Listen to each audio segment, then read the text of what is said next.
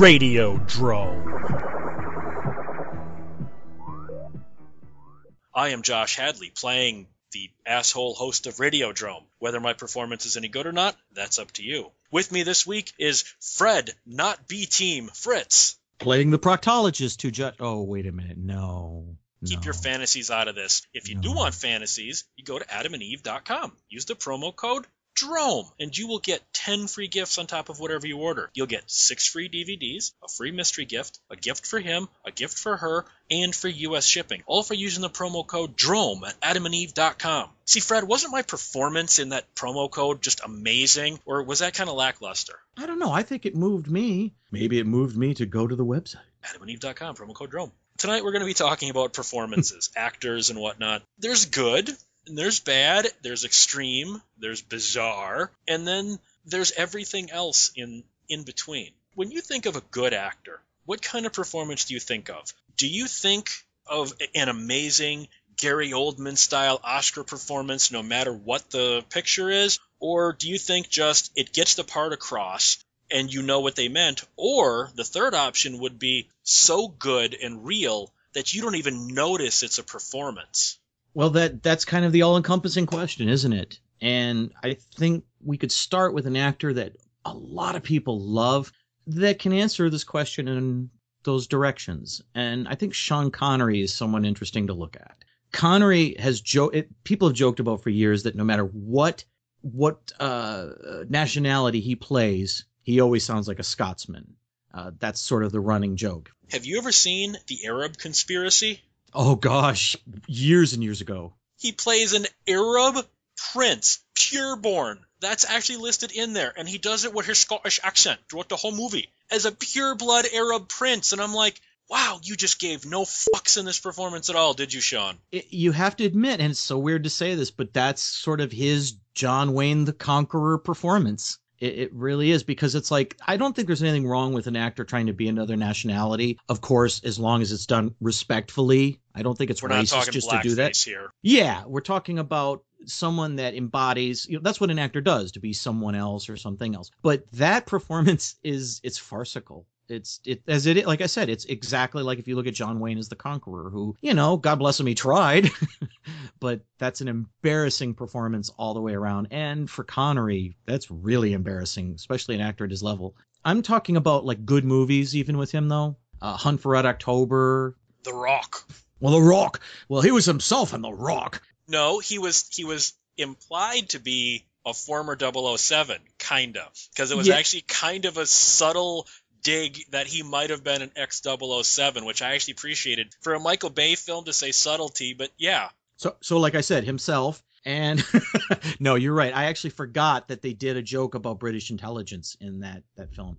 And this is a guy that he can be himself, and yet he can pull you in, make you care so much about that character. And he's not necessarily being that character, even forgetting the accent. He's not necessarily maybe that. You're just, something about him draws you in.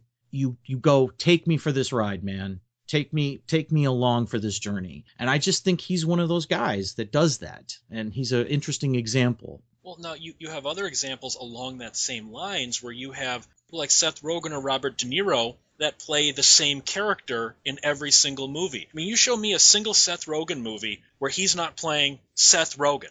You show me a very few Robert De Niro movies have Robert De Niro not playing Robert De Niro. You've even got ones. I love Avery Brooks. You show me a single Avery Brooks movie where he's not playing Hawk. Captain Sisko is Hawk. He's playing Hawk in The Big Hit. He's playing Hawk in 15 Minutes. Avery Brooks is Hawk in everything. Is that necessarily bad for the actor or for the audience, though?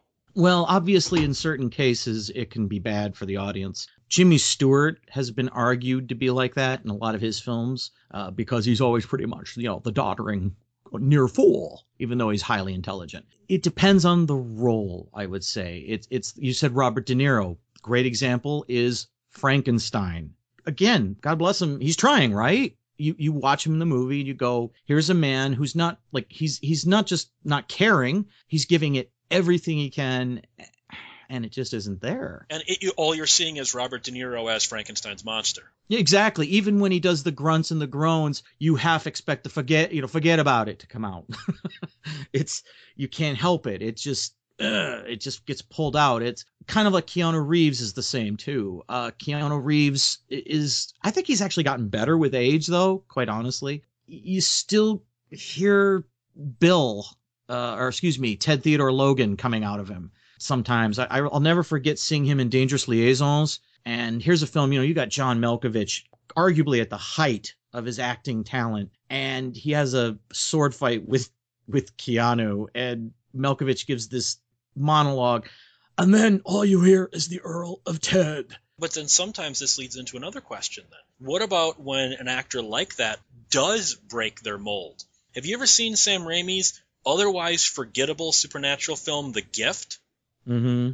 Keanu steals that movie as a violent, racist, wife-beating scumbag. You'd almost forget that it's Keanu Reeves. He really kills in that movie. I gotta tell you, something about Keanu as a villain, he seems to just sell it.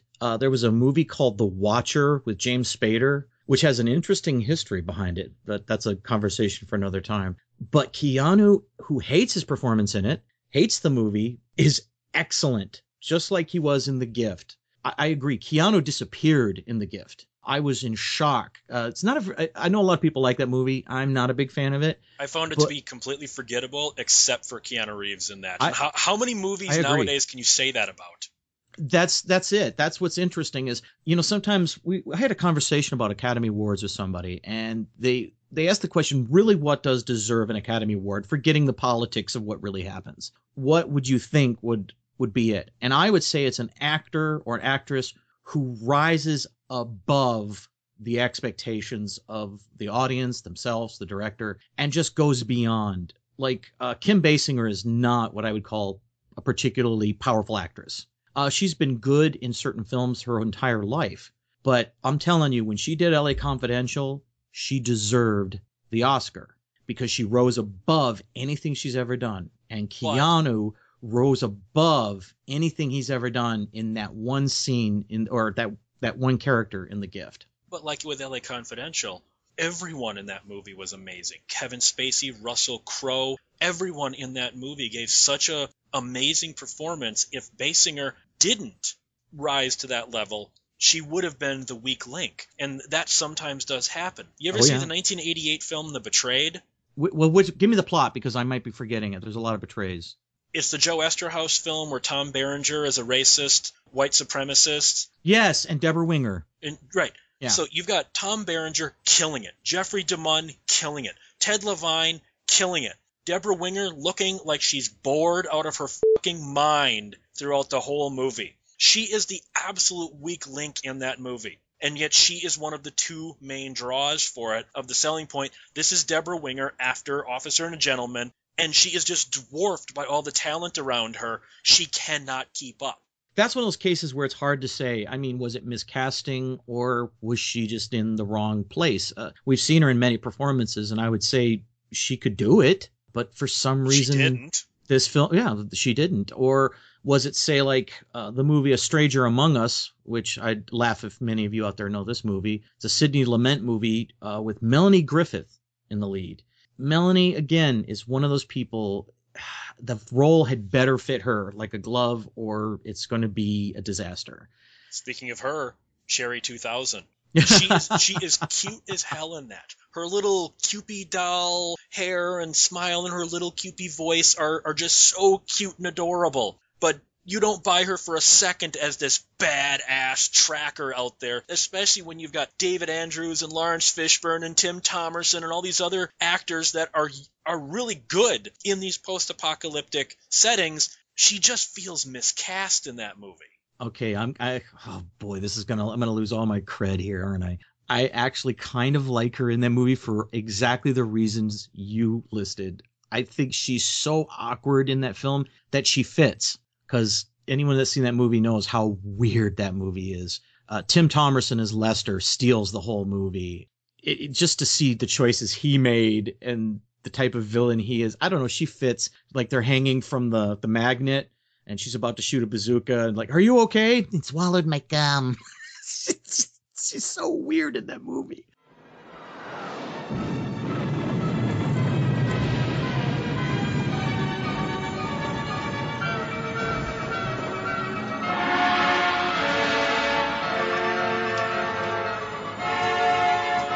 Wish me luck. You're crazy!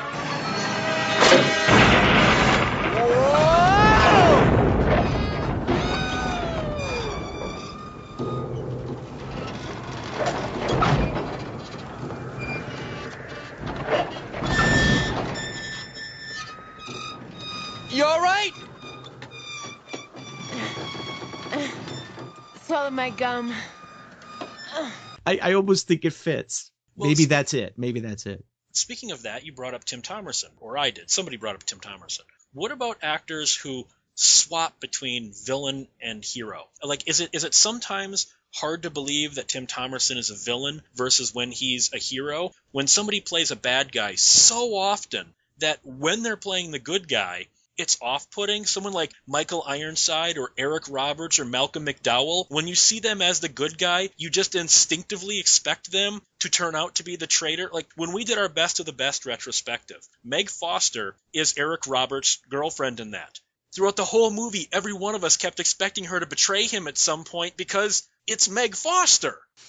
Why do you cast Meg Foster and not have her betray somebody? Why do you cast Eric Roberts and not have him kill somebody? Like the movie Moon 44, the first Devlin and Emmerich film. I think a highly underrated film. There's supposed to be this big mystery of who the traitor is. It's like, well, Malcolm McDowell's the commander. He's the traitor. You know what? He was the traitor. Sometimes the casting, when you get an actor like that, hurts the film, doesn't it? Yes, it can, and it does. I'll go against one thing that you said, that you almost always have to have them as the bad guy. And when you cast them as a certain type of good guy, I think it can bring something special to know their past. I've talked about this a lot before, but the concept of what I call cinematic shorthand. You know, you want a tough guy that you don't want to spend too much time on a back history, you hire Clint Eastwood.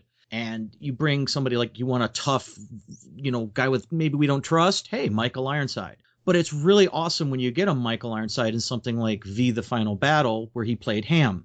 And stole that miniseries from its star, Mark Singer. Took that whole series away from everybody, not just Singer. I don't know.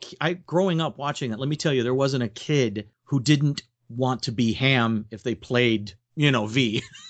Everyone loved Ham. Nobody wanted to be Donovan. Nobody wanted to be Donovan. They wanted to be Ham. And that's a role that you would have to give to somebody that looks a little shady. And that's what made it so wonderful. And Tim Thomerson, Tim has actually played so many different types of roles throughout his career. And I'm a huge fan of Tim. I'm a gargantuan Tim Thomerson fan. I'll always see him personally as the tough good guy. That will be my personal favorite iteration because of Jack Death. But he's also been the Sarge in Zone Troopers, and he was Brick Bardot in Doll Man, and he's been the hero. But he also played these gentler heroes in like Uncommon Valor, which is an interesting film because it's got a lot of people in it: Patrick Swayze and Gene Hackman and Robert Stack and some real powerhouses. And Tim is this helicopter pilot, and he's not playing any of the type of roles you're generally familiar with him. But he's wonderful. And I remember walking away from the movie going, man, I wish there was more Tim in that. He's a great character. So I think that it depends on the role that we're talking. Sometimes it is fun to see. Well, one more, Lance Henriksen. Let's bring Lance into this. Come on, we're bringing out the B team here. So Lance Henriksen, this guy's been mostly bad guys, but has played a lot of great gray area good guys. Bishop, of course, from Aliens, but his performance in Millennium, I don't see anybody else playing Frank Black. When you bring up Millennium, it's funny considering that John Hurd was who Fox wanted to play that part. Now, we obviously never got to see that, but I'm with you. I can't imagine John Hurd, who is a very talented actor, very talented, pulling off the Frank Black role after seeing what Lance Henriksen did with it. I just cannot see it. Yeah, and what's interesting is that there's a performance that was partially shaped by not just Lance, but by Chris Carter, because they talk about it in the behind the scenes that Lance would approach, like, I think it was, he was talking with his hands a lot. And Carter said that he kind of feels that Frank's more like still kind of like a snake ready to attack. And so I almost said Frank. See, he's Frank to me. Lance took that in and absorbed it into his performance, and I just can't see anybody else being that guy. Like we pointed out with Keanu Reeves and whatnot, like for The Watcher, who the hell remembers James Spader in that, even though he's arguably the star? Yeah. Look at a movie like Stone Cold. That was supposed to be Brian Bosworth's star vehicle. That was the movie that when you looked at all the promotional materials, this was the movie that was going to make him an action star. What's the only thing anyone remembers from that film? Lance Henriksen being batshit crazy as Chains the villain.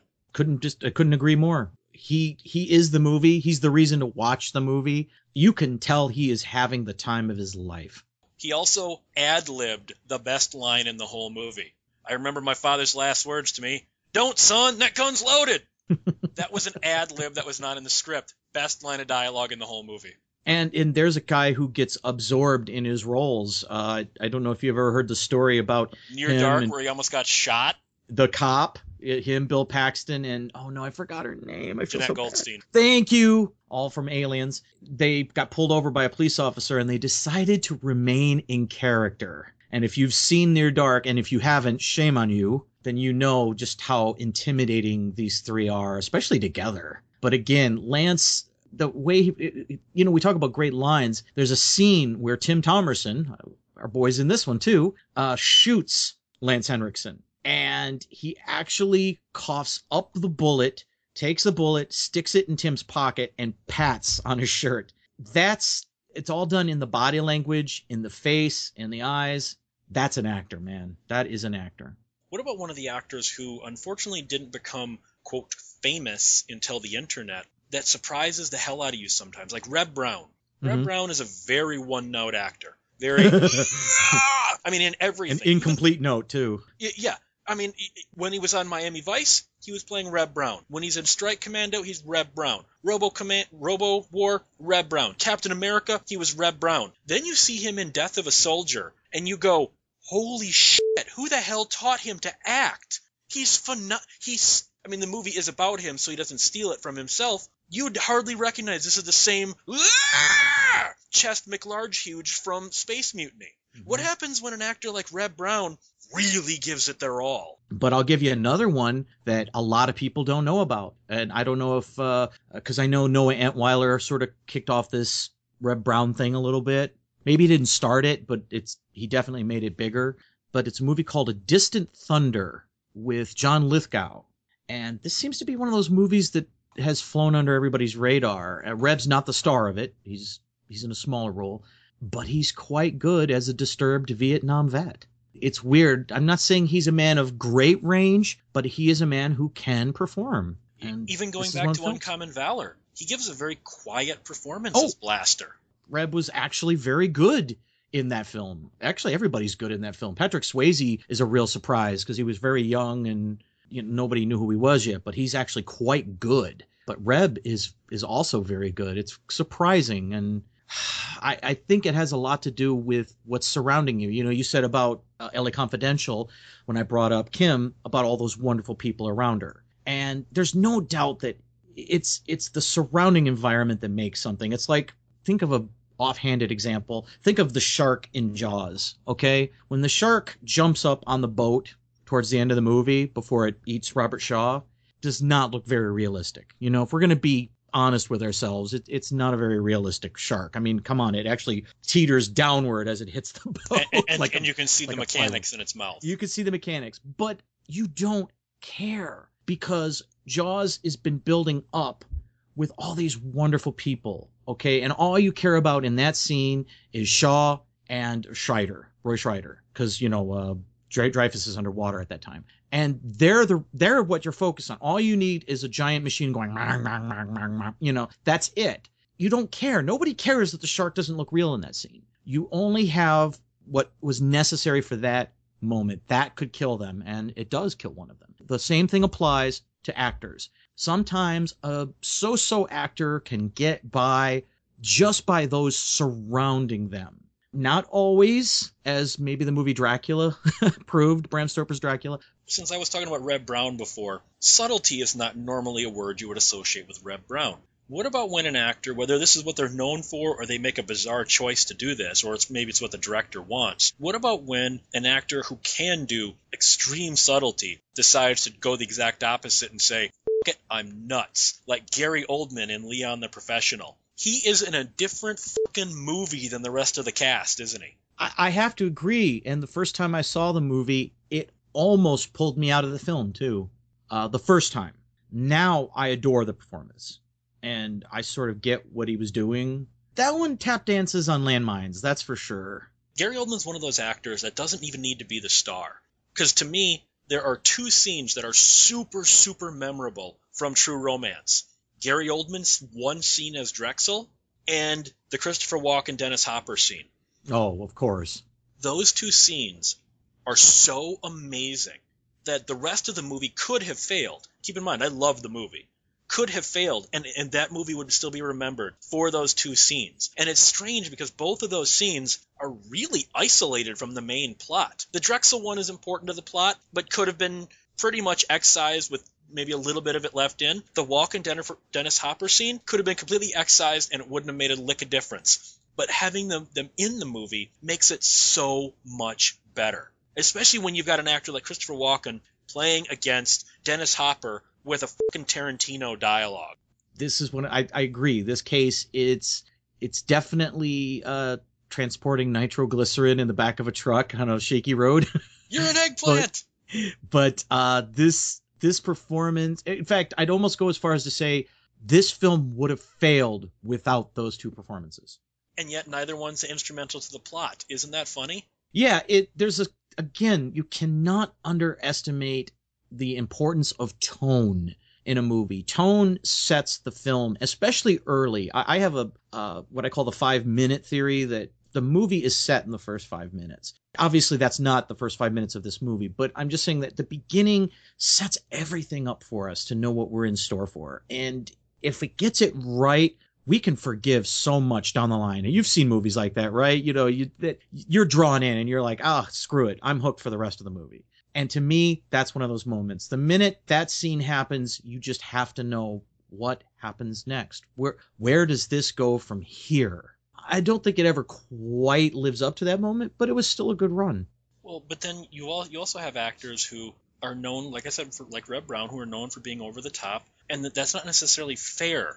That performance, that style, is what they got famous for. I'm looking at someone like William Shatner. Now, obviously, everyone knows him, his very stuttered delivery from Star Trek, which, of course, he would then pull onto all the TV movies he did in the 70s, and T.J. Hooker. He used it brilliantly as Denny Crane, but by then he knew he was in on the joke by that point. But you look at Shatner's pre-Star Trek work, when he was on The Twilight Zone and Boris Karloff's Thriller and The Outer Limits, or Roger Corman's The Intruder. If you didn't see that was William Shatner, you'd never guess that was William Shatner. He's not, quote, Shatnering it until he got famous. Is that a wise acting choice? He's taken the joke of who William Shatner is and turned that into a performance. Or maybe a career is a better way of thinking of it, because this man could act.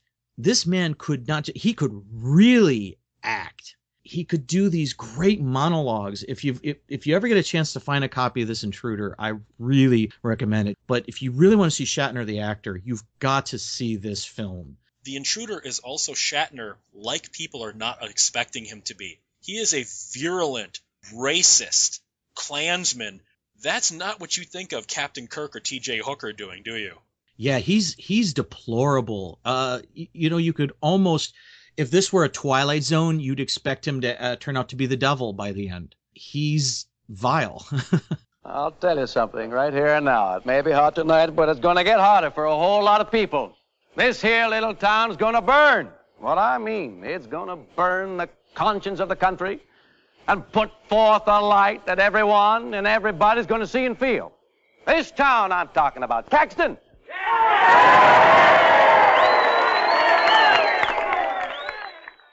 People, something happened today.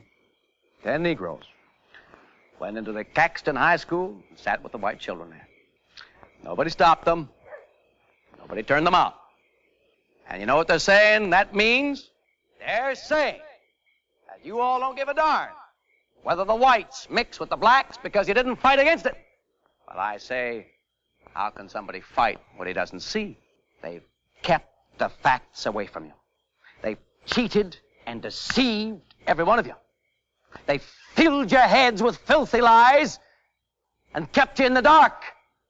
So that when you finally do wake up, why, we're sorry, but it's just too late. All right. I'm associated with the Patrick Henry Society, which is an organization dedicated to giving the people the truth. What I'm going to tell you is going to make your blood boil. Because I'm going to show you that the way this country is going to go depends entirely and wholly and completely on you. You said it.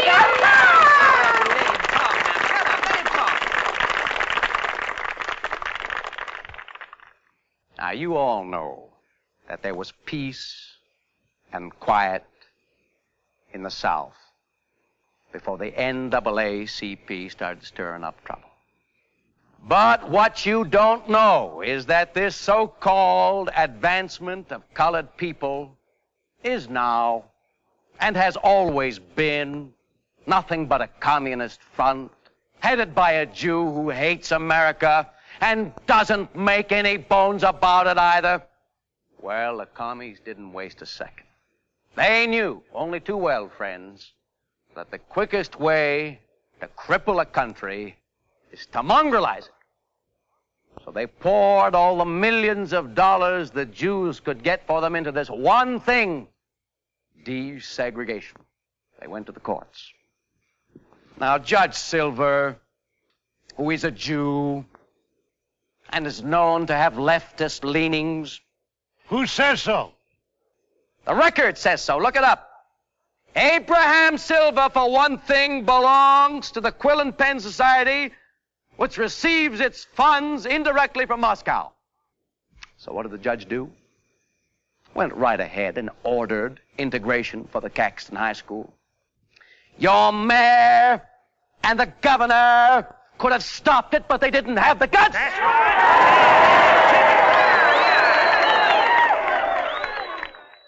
All right. Now, you may think the problem is simply whether we're going to allow 10 Negroes to go to our schools. That's only a small part of it. I'm in a position to know because the Patrick Henry Society has studied the whole thing. The real problem, whether you like it or not, is whether you're going to sit back and let desegregation spread throughout the entire South. And it's an indisputable fact that there could be no other result. The Negroes will literally, and I do mean literally, control the South. The vote will be theirs. You'll have black mayors and black policemen the way they do in Chicago and New York already. Like there's not a black governor and black doctors to deliver your babies. If they find time, that is. And that's the way it'll be. Did you ever stop to think about that? When you let those 10 enter your school, did you?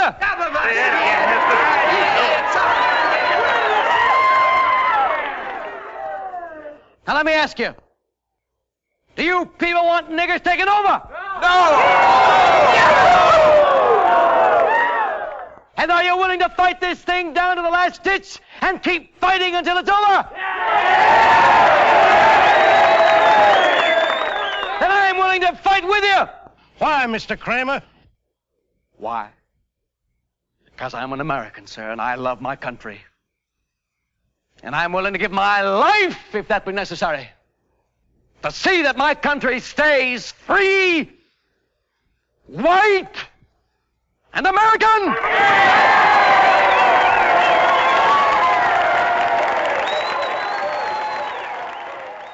On the Henry Rollins show, he couldn't understand why Roger Corman cast him. Because all he'd done is, Twilight Zone and stuff like that up to that point. Couldn't understand why Roger Corman cast him in this. And then when he got there, he said it was so easy. He said disturbingly easy to fall into his role because they were really shooting this in Alabama. And let's put it this way. All those Klansmen in the movie aren't actors.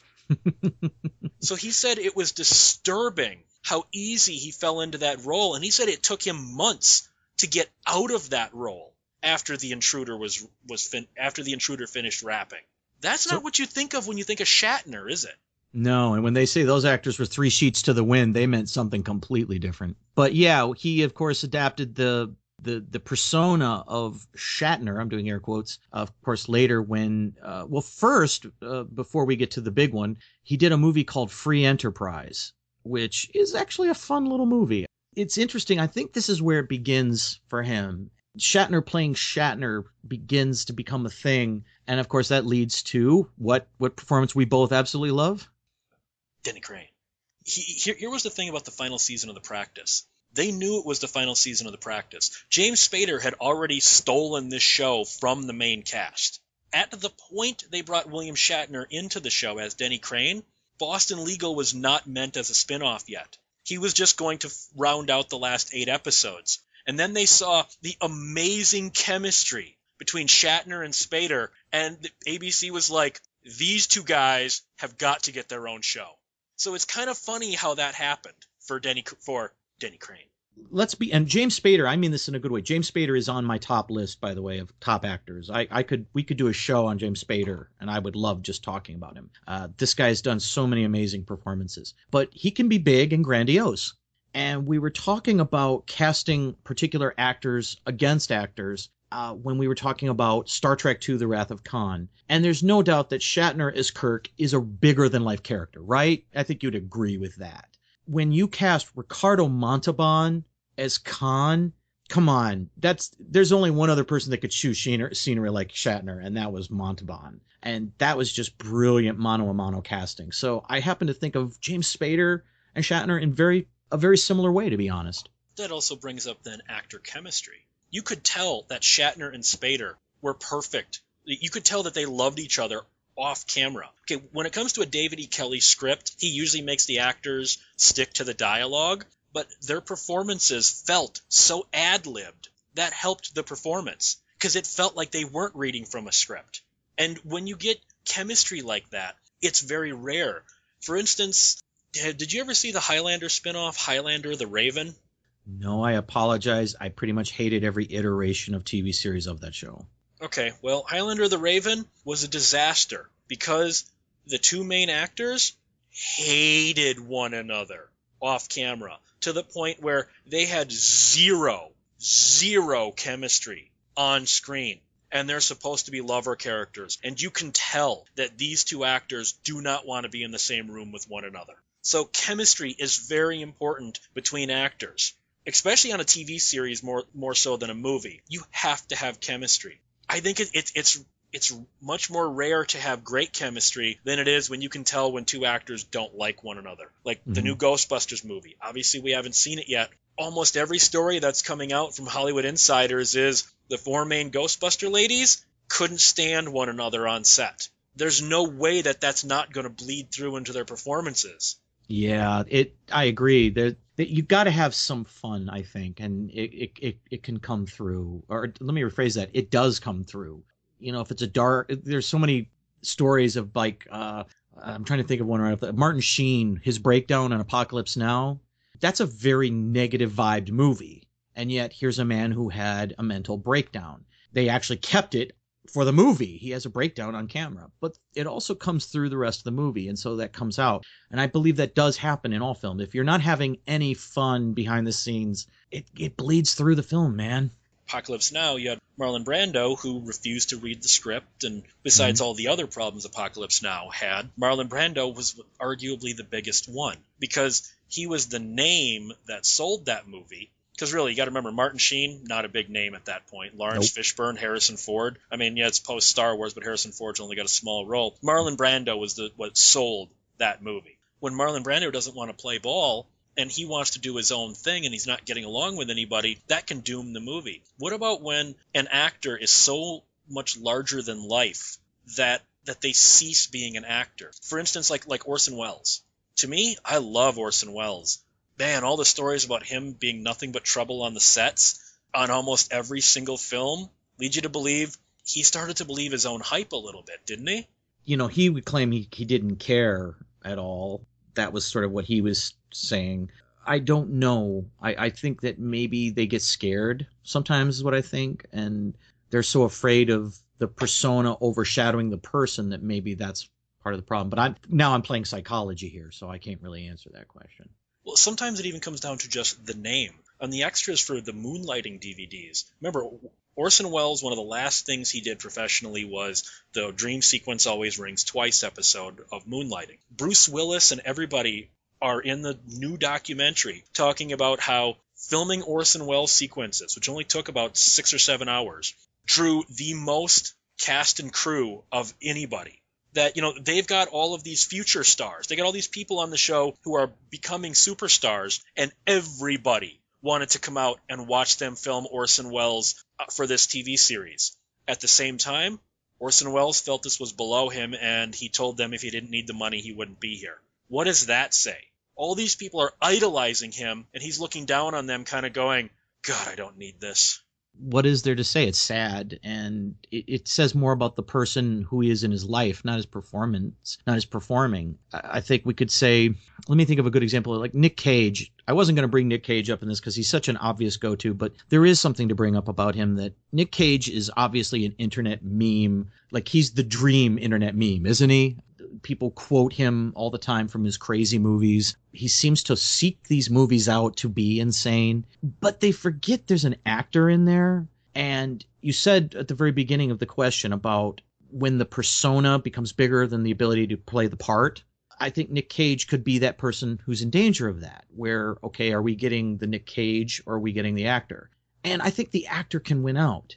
If, again, it's a good script. You always have to good script, all right? If there's not a good script, we can forget the conversation. But a good script, they have the desire to want to act. And Cage is still occasionally pulling out a great performance. I think the same could be said for somebody like Orson Welles or Marlon Brando, had they had the desire. And I think the answer is right there. They didn't have the desire. What about when the actor's name becomes more important than the actor? Now, there's a lot of instances of this, but one of the ones for our audience would be Italiansploitation.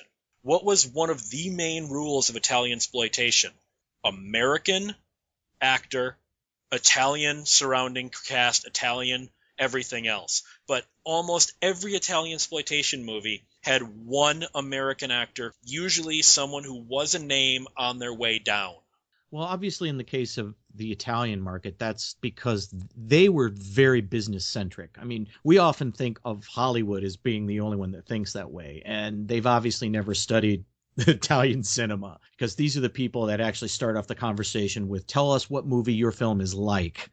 They look for a way to break the American market. That's always what they're hoping to, or were hoping to do. I'm not going to say for now, but then in that period, Lee Van Cleef, you're talking about that period, right? Lee Van Cleef, Donald Pleasance, all those guys. I'm actually talking about the Fred Williamson, Vic Morrow, same period. The late 70s, where you're getting John Huston and people like that in Italian. Yeah, it's the same period. Okay. Yes, exactly. The same period. Yeah, that was just simply to break the market. That's why they were giving a lot of their actors like American names, their directors American names. That was simply to break the market. I don't think that they were looking for a great performer. That's sad to say, but it's true. And I think when you look at Sergio Leone, we almost have an accidental gifted man rising up. It does feel that way sometimes, because there's a lot of talent and you could sift through those films and find some great directors and some great performances, but they are the exception, not the rule.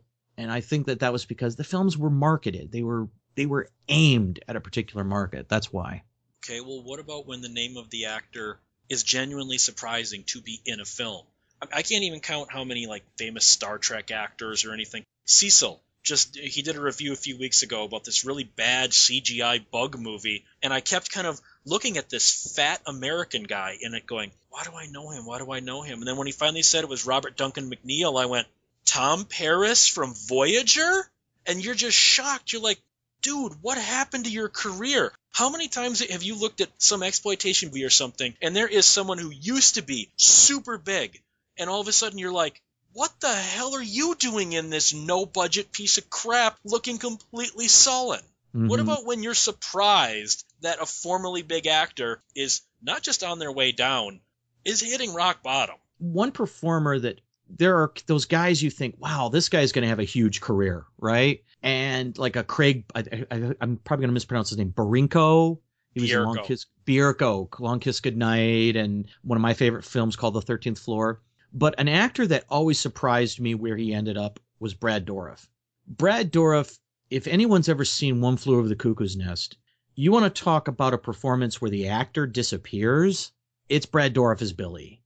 That performance still amazes me to this day when I see the movie. And there are times I look at DVD covers and I see that he's in it. I just can't help but sort of sigh, you know?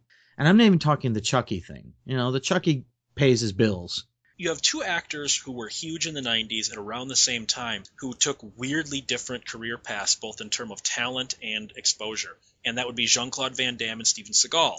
Both of them kind of lost their shit around the same time, and they got banished to direct-to-video hell. Seagal gave up. He got fat, he didn't care, he wouldn't come back to do his own overdubs, and he looks bored and everything. Mm-hmm. Van Damme, on the other hand, said, you know what? Let's have some fun with this. He got to be a better actor, he learned nuance, and he learned subtlety. What about something like that? Because isn't that along the same lines of Brad Dourif, where for a while, right after he fell from grace, I went, oh, Jean-Claude, I'm sorry you're in this movie. And then I watched the movie and went, wow, he was really good in this. And then Seagal is the exact opposite. Wow, Seagal just gives no fucks, doesn't he? Yeah, I think that's where that word desire comes back in. Jean-Claude has always said he had a passion. He sort of like Schwarzenegger in a way, that he focused on just becoming an actor. That's all he wanted. That's all he ever really, really wanted to do. And I think that desire is still there. It's still prevalent. I mean, he was in Expendables 2, and that movie sucked, but he was wonderful in it. Whereas Seagal, I just think he gave up. I really do. There's your Orson Welles. And then another name that was of that period, more 80s, late 80s into 90s. But you remember Michael Paré? Yeah. There's a guy I honestly thought would be a big Hollywood action hero. After Eddie and the Cruisers, I'm surprised he didn't really have a hit again. He didn't. And it's weird. I'm not going to sit here and say Michael Paré is this, Vestian of acting. He as far as that leading man action hero, he fits the role. He fits the bill. And why that man never got bigger is beyond me. He can act. He does have at least some range. Obviously, he's that good-looking, ruggish looking guy. He's still, for his age, he still looks pretty good too. Yet, there you go. Why didn't he make it? He never gave up acting. He always seemed to care. At least he seemed to. What happened there? What happened to certain actors, like Val Kilmer, Christian Slater? It makes you wonder, like we just said about Michael Paré, the guy never stopped being good at his job. He just couldn't find hits anymore. Mm-hmm. The same thing kind of happened with Christian Slater and Val Kilmer. You look at them on their way down, their performances aren't getting any worse. Just the caliber of the movies they're in get worse. I think Christian Slater's gotten so much better when he moved to TV. There was that terrible Fox show, Breaking In, where he was a supporting cast member. He was stealing that show from the main cast. And then Mr. Robot, Christian Slater got better when he went to TV. Val Kilmer got fat and bloated and became a joke. Yeah, Val Kilmer, who, again, we won't even argue can he act. He most certainly can. Oh, absolutely.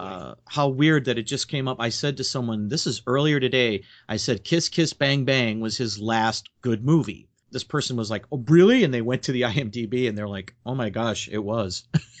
Val, I think, is that guy that just was impossible to work with and the opportunities dried up. That's it. I honestly believe that. And, perhaps if he had a change in attitude, who's to say? As far as actors and acting and performances, it could be just the lack of good scripts. I mean, I honestly think if anyone's ever seen Glengarry Glen Ross, this movie is just like a powerhouse of performances. Okay. And you want to talk about seeing actors in their environment. Like, just to make an aside, Jack Lemmon, who's in Glengarry Glen Ross, was also in Kenneth Branagh's Hamlet.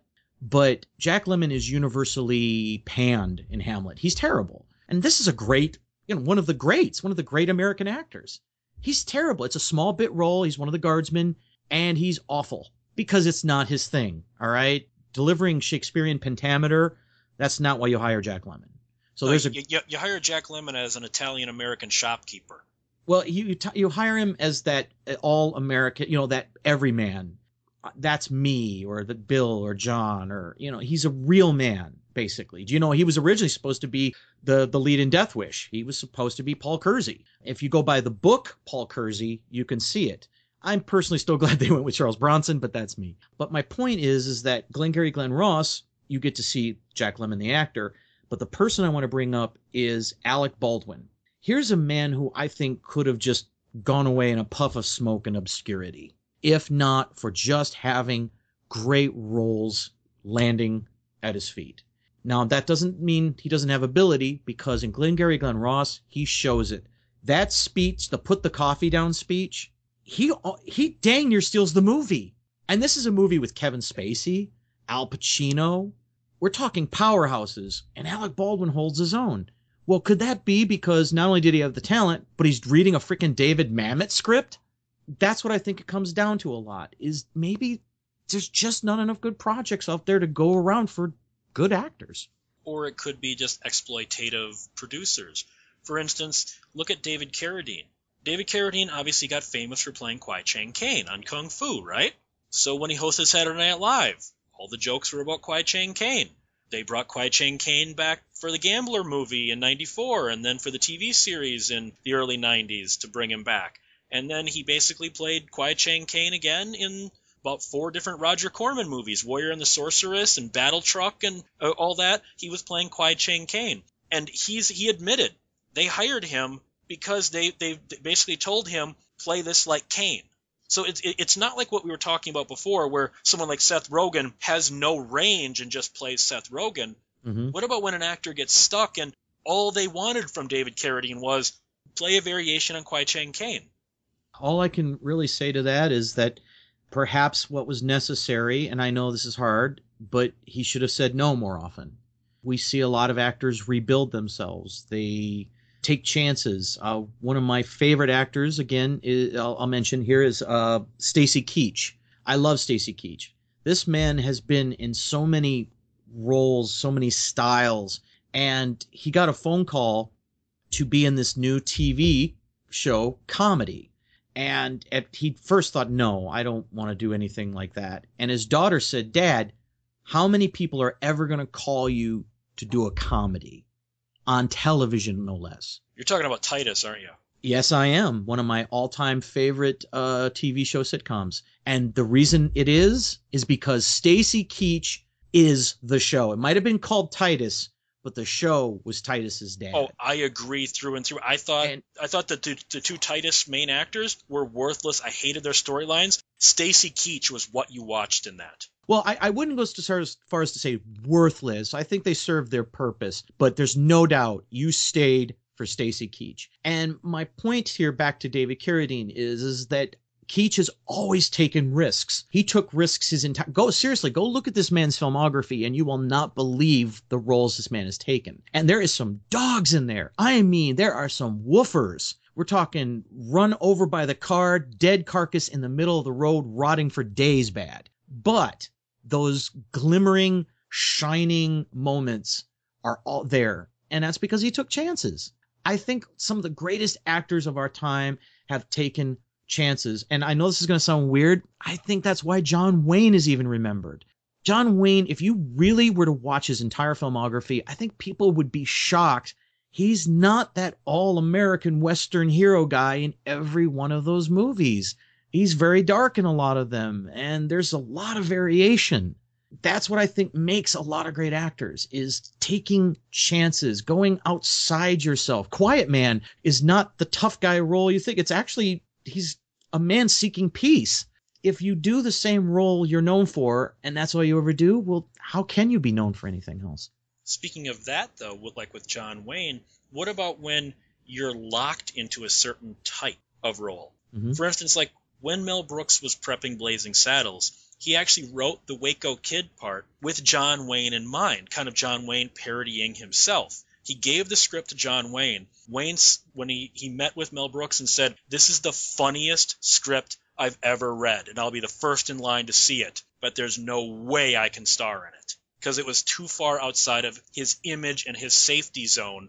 It would taint his image to have played this drunk, vaguely homosexual Waco kid in this movie with this many instances of the word nigger. John Wayne just couldn't do it. You get that in a lot of places. Like, I know J.K. Simmons has talked about how if he had not been the voice of the Yellow M&M before he was Vern Schillinger on Oz, he would have never gotten the role, because the Vern Schillinger role would have overshadowed him doing cartoon voices, the insurance commercials, or the Yellow M&M. Because J.K. Simmons got famous a rapist, vaguely pedophilic racist, and he's also the voice of the Yellow M&M. So isn't it funny how sometimes actors can't expand because of what they're known for? And this will always be one of those downsides that exists. It's, and it's easy for me to sit here and say, hey, go seek out a better role. Well, you got to eat. They got to have a home. People often ask, why is that actor in that movie? Well, they probably wanted to eat that week. Bruce Campbell calls those alimony movies.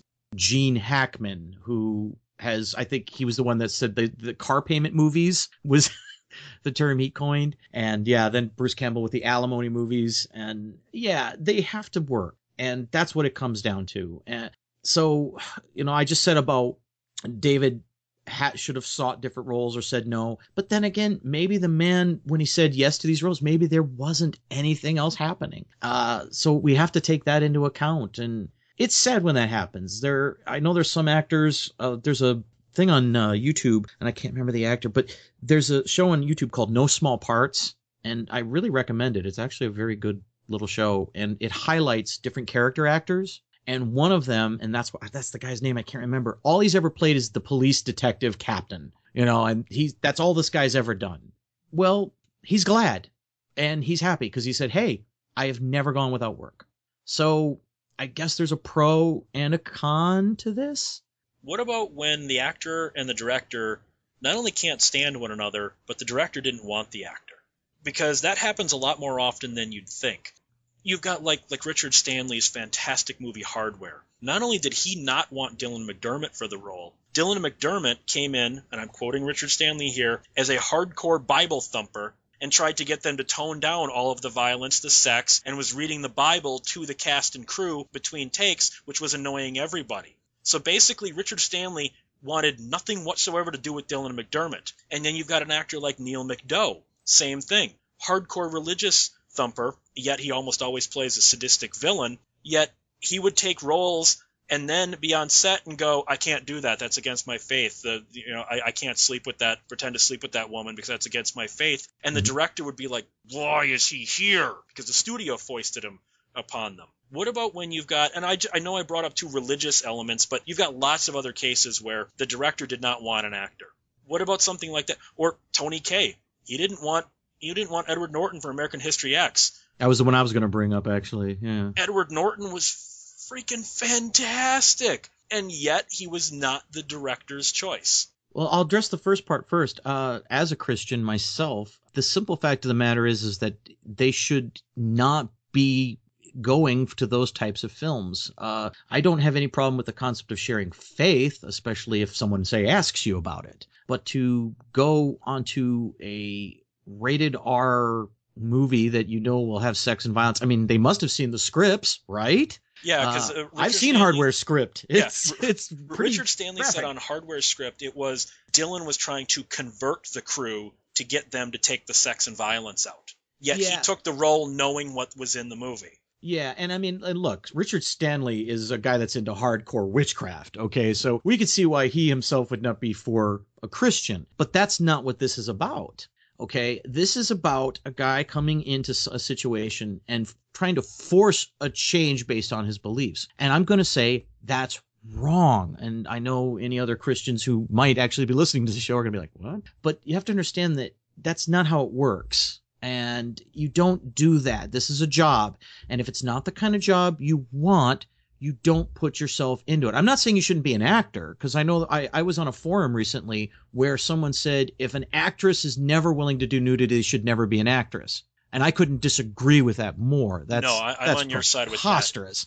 Yeah, that's an idiotic statement. However, you shouldn't be an actress going out for every role that says requires nudity and then demand them to change that either. You can ask them to be sure, but don't demand it or force it and say, hire me, and then say, no, I won't do it then and that, right then and there. And that's the thing. That's the difference. You can't foist that upon people. And that's not how it works. And if you don't want to be in those type of films, don't audition, especially if you've seen the script. That's silly. As far as American History X, that's one of those instances where, even the director later said, dang, Norton did it. He was fantastic in the movie. But it also leaves the question, what if we had gotten the director's vision? Like the Blade Trinity stories, where David Goyer, the director and writer, and Wesley Snipes were at each other's throats so much they literally couldn't be on set together. That just says this movie's a disaster. You cannot do that. You cannot have an actor and a director who are not on speaking terms. On the other hand, look at like Paul Thomas Anderson. He uses the same cast basically in every single film. Clearly, he has a fantastic relationship with his actors. And a good script, too, I'd like to add. Are you familiar with Timothy Hutton's work on Nero Wolfe, the TV show? I saw promos. I've never seen the show, but I know of it. Fantastic little show. And one of my favorite things about it was that he treated it, he's one of the producers, by the way. That's why I keep bringing him up. He treated it, the cast, like an ensemble piece. And he would constantly bring the same actors back throughout the run of the show as different characters. This is Chris very Carter rare. did that on the X-Files. I can't even count how many times the same actor was a cop, and then he was a skell, and then he was a judge, and then he was an FBI agent, and none of them are the same character. Yeah, and I think that there's something really fascinating about this, because it takes a lot of confidence of an actor to say, yes, I'll be willing to do that over and over and over again. And to me, that's a real actor. Okay, there's always been I can't think of expression, but there's a difference between an actor and a star. I think there's a lot of truth to that. A star is something perhaps just made by audiences, or you could say a producer foisting that person upon us over and over and over again, like we get today. Gerald Butler will be a star. We're going to put him in 80 movies this year. And by the way, that's not to pick on Gerald Butler. He's actually pretty good. No, but I would actually say on that one, Channing Tatum, Jai Courtney, or Sam Worthington, who are three of the worst action actors I have ever seen in my life. Yet somehow the studios say, no, they will be stars. They will be stars. Yeah, and same thing. I only put Gerald Butler because they did do the same thing with him. The only difference is he can act. Yeah, Jai Courtney, Channing Tatum, and Sam Worthington are giant blocks of wood on film. Sam Worthington is just painful, but we won't go into it. But whatever, quickly back to Nero Wolfe. There's a great show if you want to just see actors confident and coming back over and over and over again in different roles. And it shows when you have a good script, you have people you trust around you. This is the kind of thing that works. And if you let egos get in your way, Blade 3, it's just going to destroy it. When an actor gets recast for a key role. For instance, I brought up Avery Brooks earlier. Avery Brooks played Hawk in Spencer for Hire, A Man Called Hawk, and the 4 Spencer TV movies. What a lot of people don't realize is there were 9 Spencer TV movies where Ernie Hudson played Hawk. Wow, was that miscasting. That you kind of went, no, nobody but Avery Brooks can play Hawk. How dare you? And at the same time, Robert Urich was dead at this point. Joe Mantegna, he was fine, but he's not Spencer. They're both fine actors, but they're not Spencer and Hawk. Well, it's going to happen a lot. TV shows, movies. We just had that with Mad Max Fury Road in theaters in the past there, where Mel Gibson's replaced by Tom Hardy. I mean, you don't get a bigger contrast as far as name in that. So, and everyone's arguing about, was it better without Gibson, or would a Gibson have brought another layer to the performance? We'll never know. As far as these other actors that played the part of Hawk, I didn't see them, so I apologize. I can't I can't answer on that. But I guess it comes down to, A, is it an interesting character? From what you've told me of Hawk, he is. What I've seen of it, I remember him being good. Hawk was the reason you watched a show called Spencer for Hire. Yeah, that's what I've heard from everybody. I've only seen a couple of those, but I do remember him standing out. Well, he stands out in every performance. He's such a powerful voice. He's got a presence to him. Your eyes are even drawn to the guy on whatever the movie is. There's a lot to be said that, Joe Mantegna, I love that guy. That's a great actor. Again, we're just talking a great actor. Ernie Hudson's a really good actor too. I can totally not see him as Hawk, like at all. That's not the kind of performance I could see from him. But Joe Mantegna maybe just get away with it based on performance. So I could see him pulling it off on pure hubris. Well, speaking of pure hubris, where can people find Fred Fritz? You can find me at Movie Apocalypse on Facebook. As I've stated again and again, there's not much going on there, but if you want to just check in with me, I'm there, or leave any comments. You can find me at 1201beyond.com. Contact the show at 1201beyond@gmail.com. And we didn't even get in tonight to half of the crap I wanted to talk about for actors. Same here. We may have to do this one again. Yeah, we might, because I've got literally like 50% of my list still here. Me too. So we might revisit this at some point. You guys, try and have a good night. Keep one foot in the gutter, one fist in the gold. Let's go. Ready? From the top.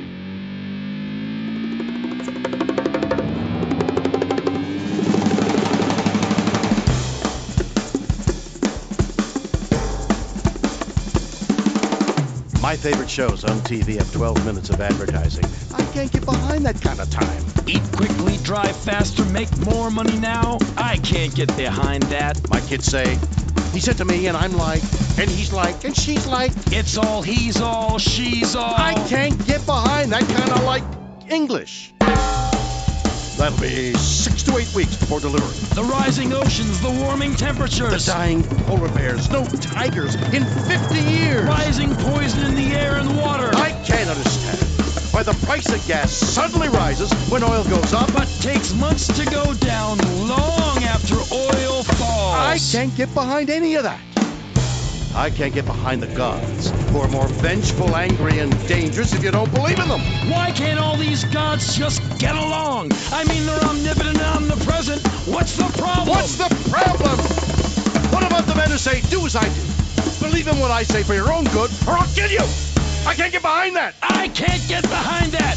Everybody knows everything about all of us. That's too much knowledge. I can't get behind that. Yeah. And what about student drivers using my streets to learn? If you learn to play the drums, you gotta go to a studio, go to a parking lot, for God's sakes. Why are you jeopardizing my life? I can't get behind a student driver. I can't get behind a driver who drives like a student driver. If you're gonna drive an urban assault vehicle, then get off the phone and keep your eyes on the road. Lifetime guarantee? Whose lifetime? Not mine. I haven't that much time left. Let's make it yours. Everybody's got a longer life than me. The leaf blowers. Is there anything more futile? Car alarms. Clap off. Clap on. Spam. Size matters. No, it doesn't. Yes, it does. No, it doesn't. Yes, it No, it does. doesn't. No, Yes, it doesn't. Yes, it does. My Yes, it phone does. rings. Make millions in minutes. It's a computer. Lose inches in hours. Leave me the hell alone. Eat more. Spend less. The Colonel is breakdancing. Give me a break. Credit terms arranged. I can't get behind any of that.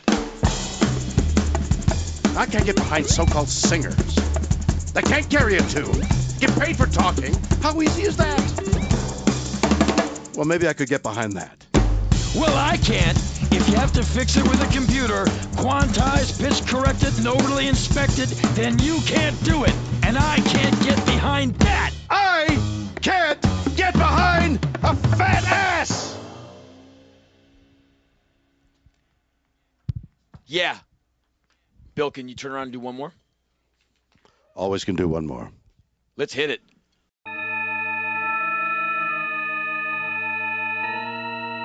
Radiodrome is a 1201 Beyond production. Find it and other great content at 1201beyond.com.